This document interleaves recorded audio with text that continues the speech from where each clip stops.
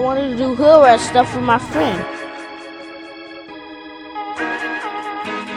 Well, you're sorry, hug with me. It doesn't matter what your name is.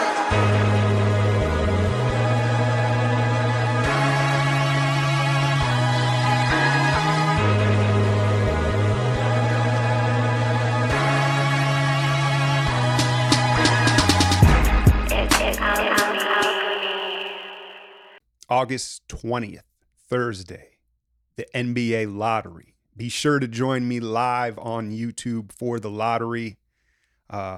Obviously, my real-time reaction, and I've got a lot to say about this draft. I've scouted the entire first round, and I'm very excited to see where my Warriors land.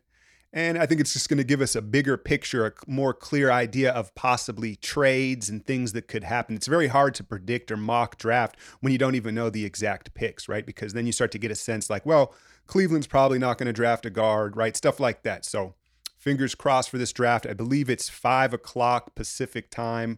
Get the notification. Hit the subscription. Get the notification bell so you don't miss any of this content. I'm trying to grow. As you can see, my content is authentic and I feel superior to the majority of the NBA content on YouTube. So support your boy and hit the subscribe, notification bell, all the stuff that everybody asks for, right?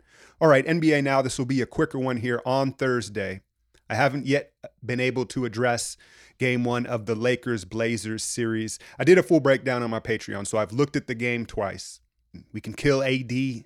Right? We can do all sorts of things, man. And it's funny about Anthony Davis, right? Like, you know, when us, the fans, question a guy if he has it, if he is a dog, right? If he has the killer instinct, that, you know, that's something special that makes him a superstar. When we're questioning if a guy has it, it's usually for a reason. We're usually right. Our initial instincts are right. And it's not something that's developed.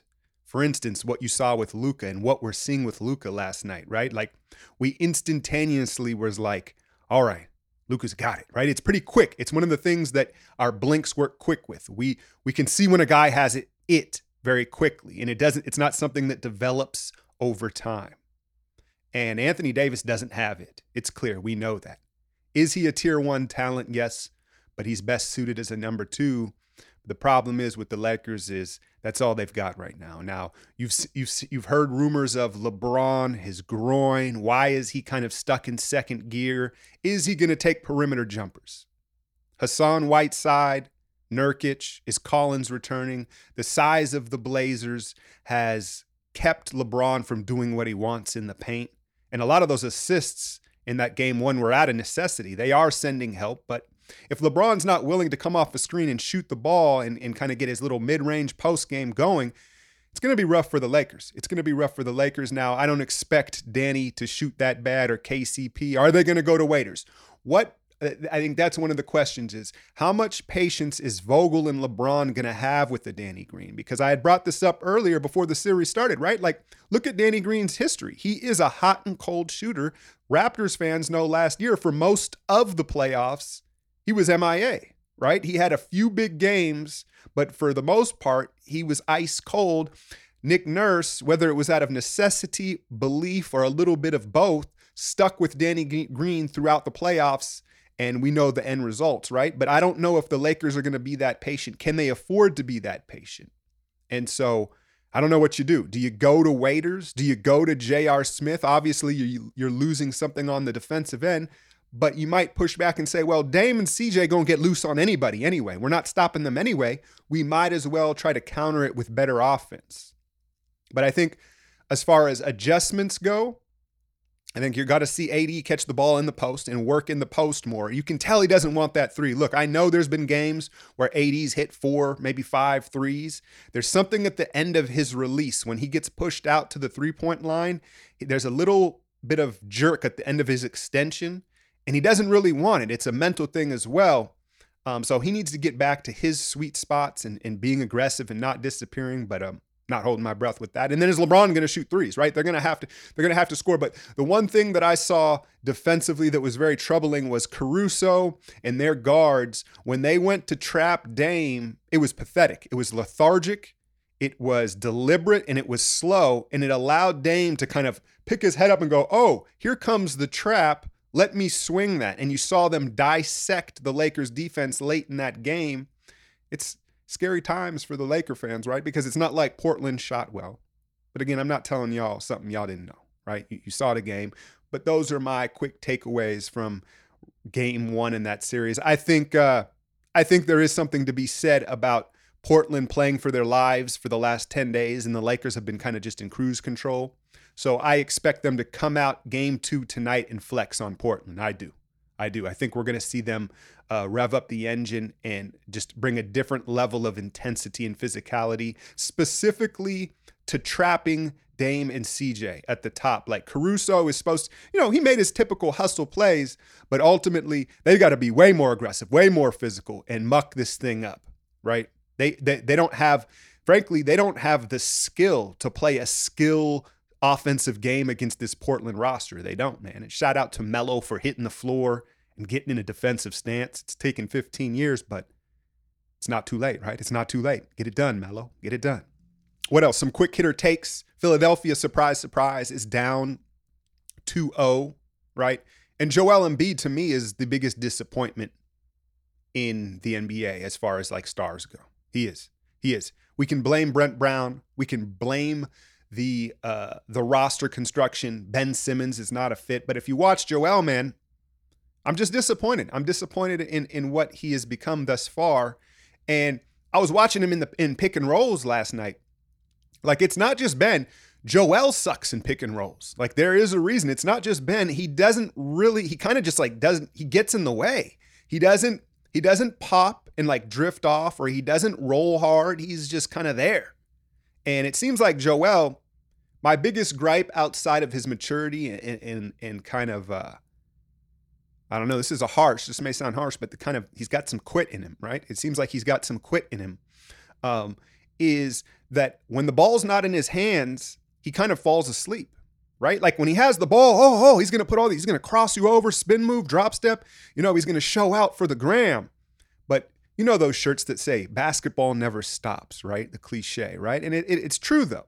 Like you have to be engaged all the time when you're on the floor. And Joel's only engaged, it seems like, when he has the ball, or, there's a guy that's kind of going at his neck, another center that he wants to, belittle. So, I mean, you can wrap that series up, blow it up. Warrior fans have been asking me, who do I have my eye on in this offseason in free agency? The two teams are Denver and Philadelphia. Those are the two teams that have some interesting pieces that, I think could be available given the outcome of these two teams in the playoffs, right? Like they're good, they're not good enough. And so they've got some nice pieces, some ancillary pieces that could be shuffled. And those are the teams I'm looking at. Speaking of Denver and Utah, I had asked the question, look, I was a doubter of Jokic initially. He impressed me last year in the playoffs. There's no doubt he's super skilled offensively, but ultimately I can't get over asking myself when I watch them play, like, is the juice worth the squeeze? And it's just like he defensively, and like Joel was getting killed in the pick and roll yesterday against Boston, right? A lot of centers are going to get killed in the pick and roll when you have a pull-up artist, Tatum, his size, or Kemba. Mitchell's been going off, right, in the Denver series. But the difference with Joel is he protects the rim, right? He's one of the best rim protectors in the league. So it's like pull up or nothing, right? But with Jokic, you can do whatever you want. You can pull up in his face. You can go to the rim. You can dunk on him, right? And I don't know, man. I don't know. I don't think he's that good offensively that it negates what he does defensively. And that's the conclusion that ultimately Denver's going to find out. And at the same time, I don't blame Denver for hanging their hat on Jokic. Like, they're a small market team. He was a steal in the draft. And it's like, you got to build with what you have. I'm not saying that. I don't know if you can build a true contender around him when he's such a liability at that position particularly. So Utah, well, Donovan Mitchell's a good example of where you say, all right, he's undersized. He's not necessarily a natural ball player. He picked up the game late. But what you love are his intangibles, his character, his work ethic, and his IQ. And you're seeing him excel past his peers of the same age and the same level because of that. So Utah is, I also think Quinn's the better coach. And I like Mike Malone, but you're seeing Quinn with his adjustments and everything. It's an interesting series, but it looks like Utah has the upper hand because of what Donovan, the steps that Donovan has taken. And hell, let's be honest, Denver's not going to take Jokic off the floor, right? So I don't know. What happened with Milwaukee in Orlando? I'm not going to front like I watched the game. I had said in the last podcast, like, look, Toronto, Brooklyn, Orlando, Milwaukee, those are the two series I'm skipping. Can't watch them all, man. Can't watch them all, right? And you got to give Steve Clifford a lot of credit. If he was available, that would be the coach I'd try to get for the Pelicans if I was David Griffin, right? Because you're seeing what happens when you really have a system and true principles that you hold consistent, because it allows for a true next man up mentality. And Orlando has a type, right? They like athletes. Orlando prefers athletes over basketball players, if that makes sense. But just their principles of transition defense, rebounding and rotating. And I want to give them credit and shout them out for that. But ultimately, let's call it what it was. The Bucks were asleep at the wheel, right?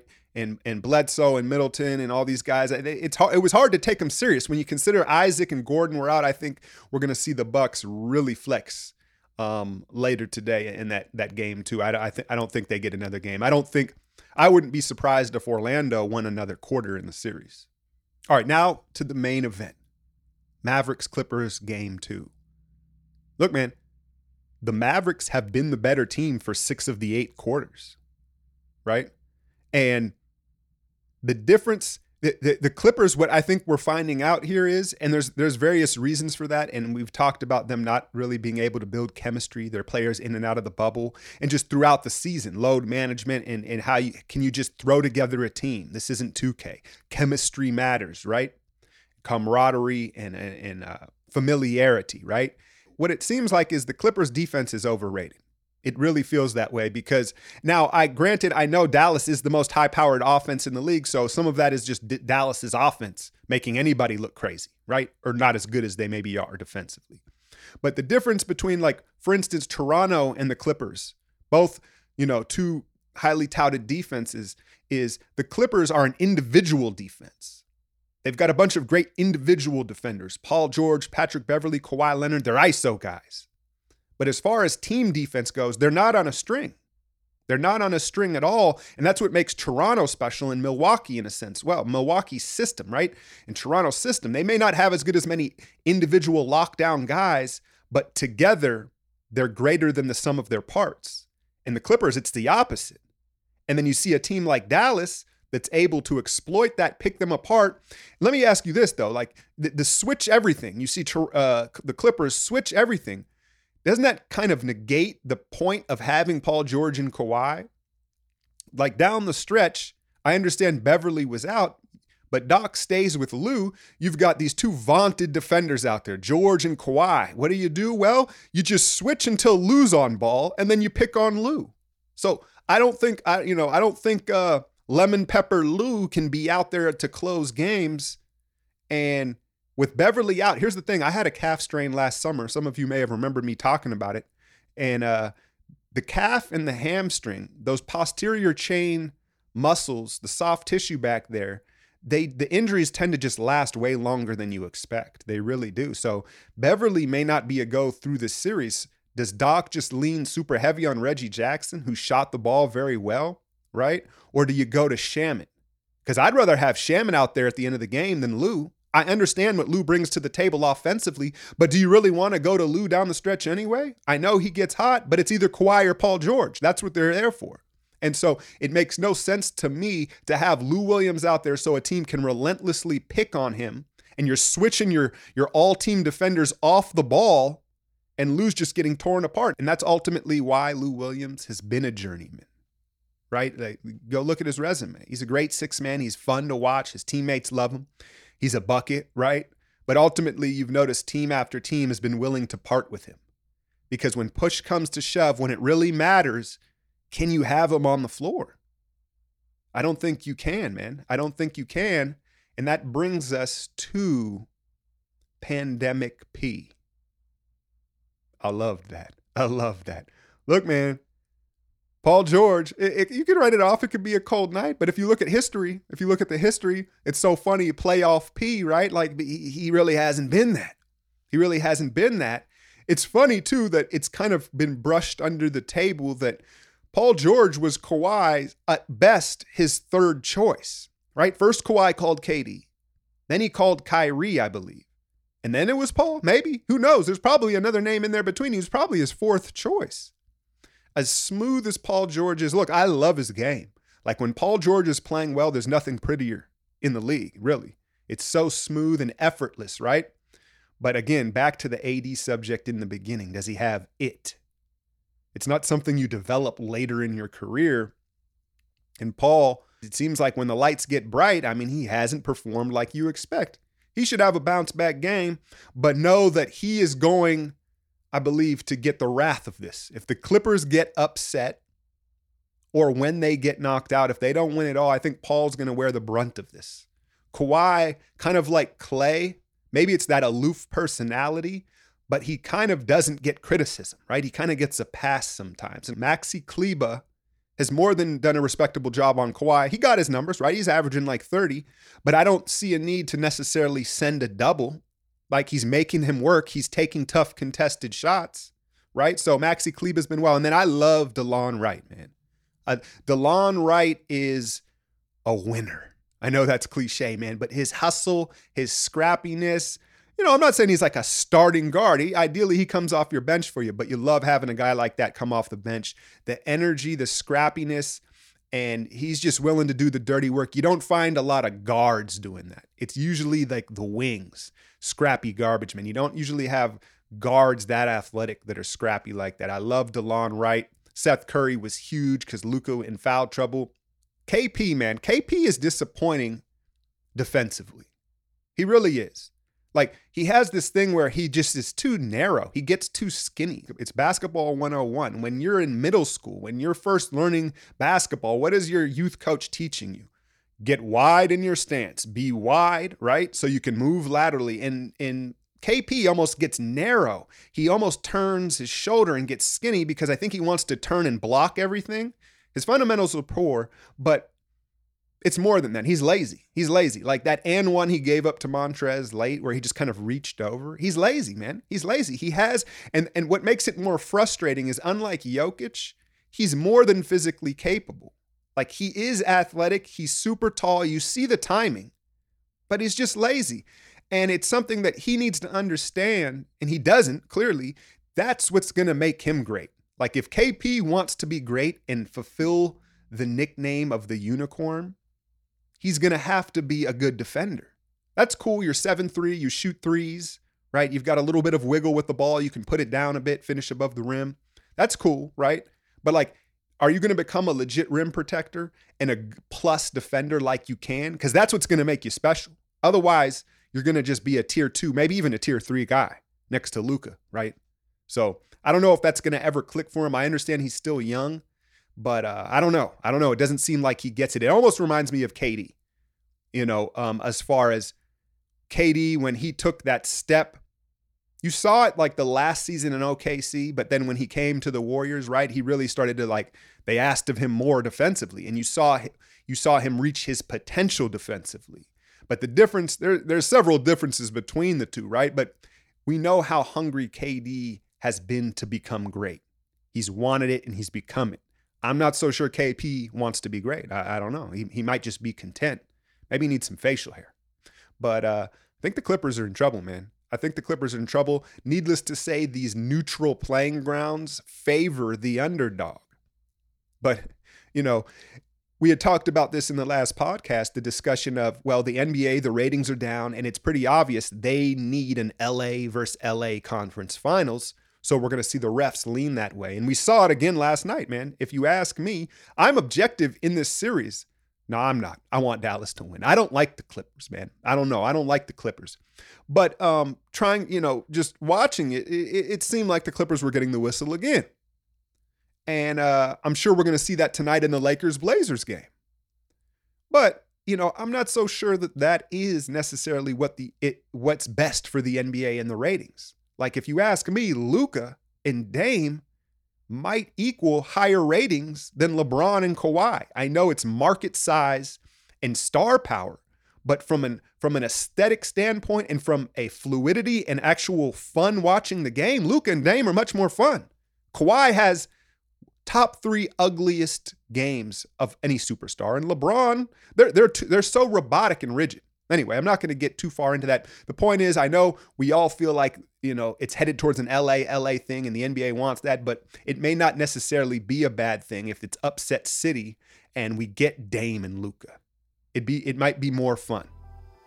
Anyway, join me later today live for the lottery results and I'll answer some questions on the draft and whatever y'all have for me. I'm out, y'all.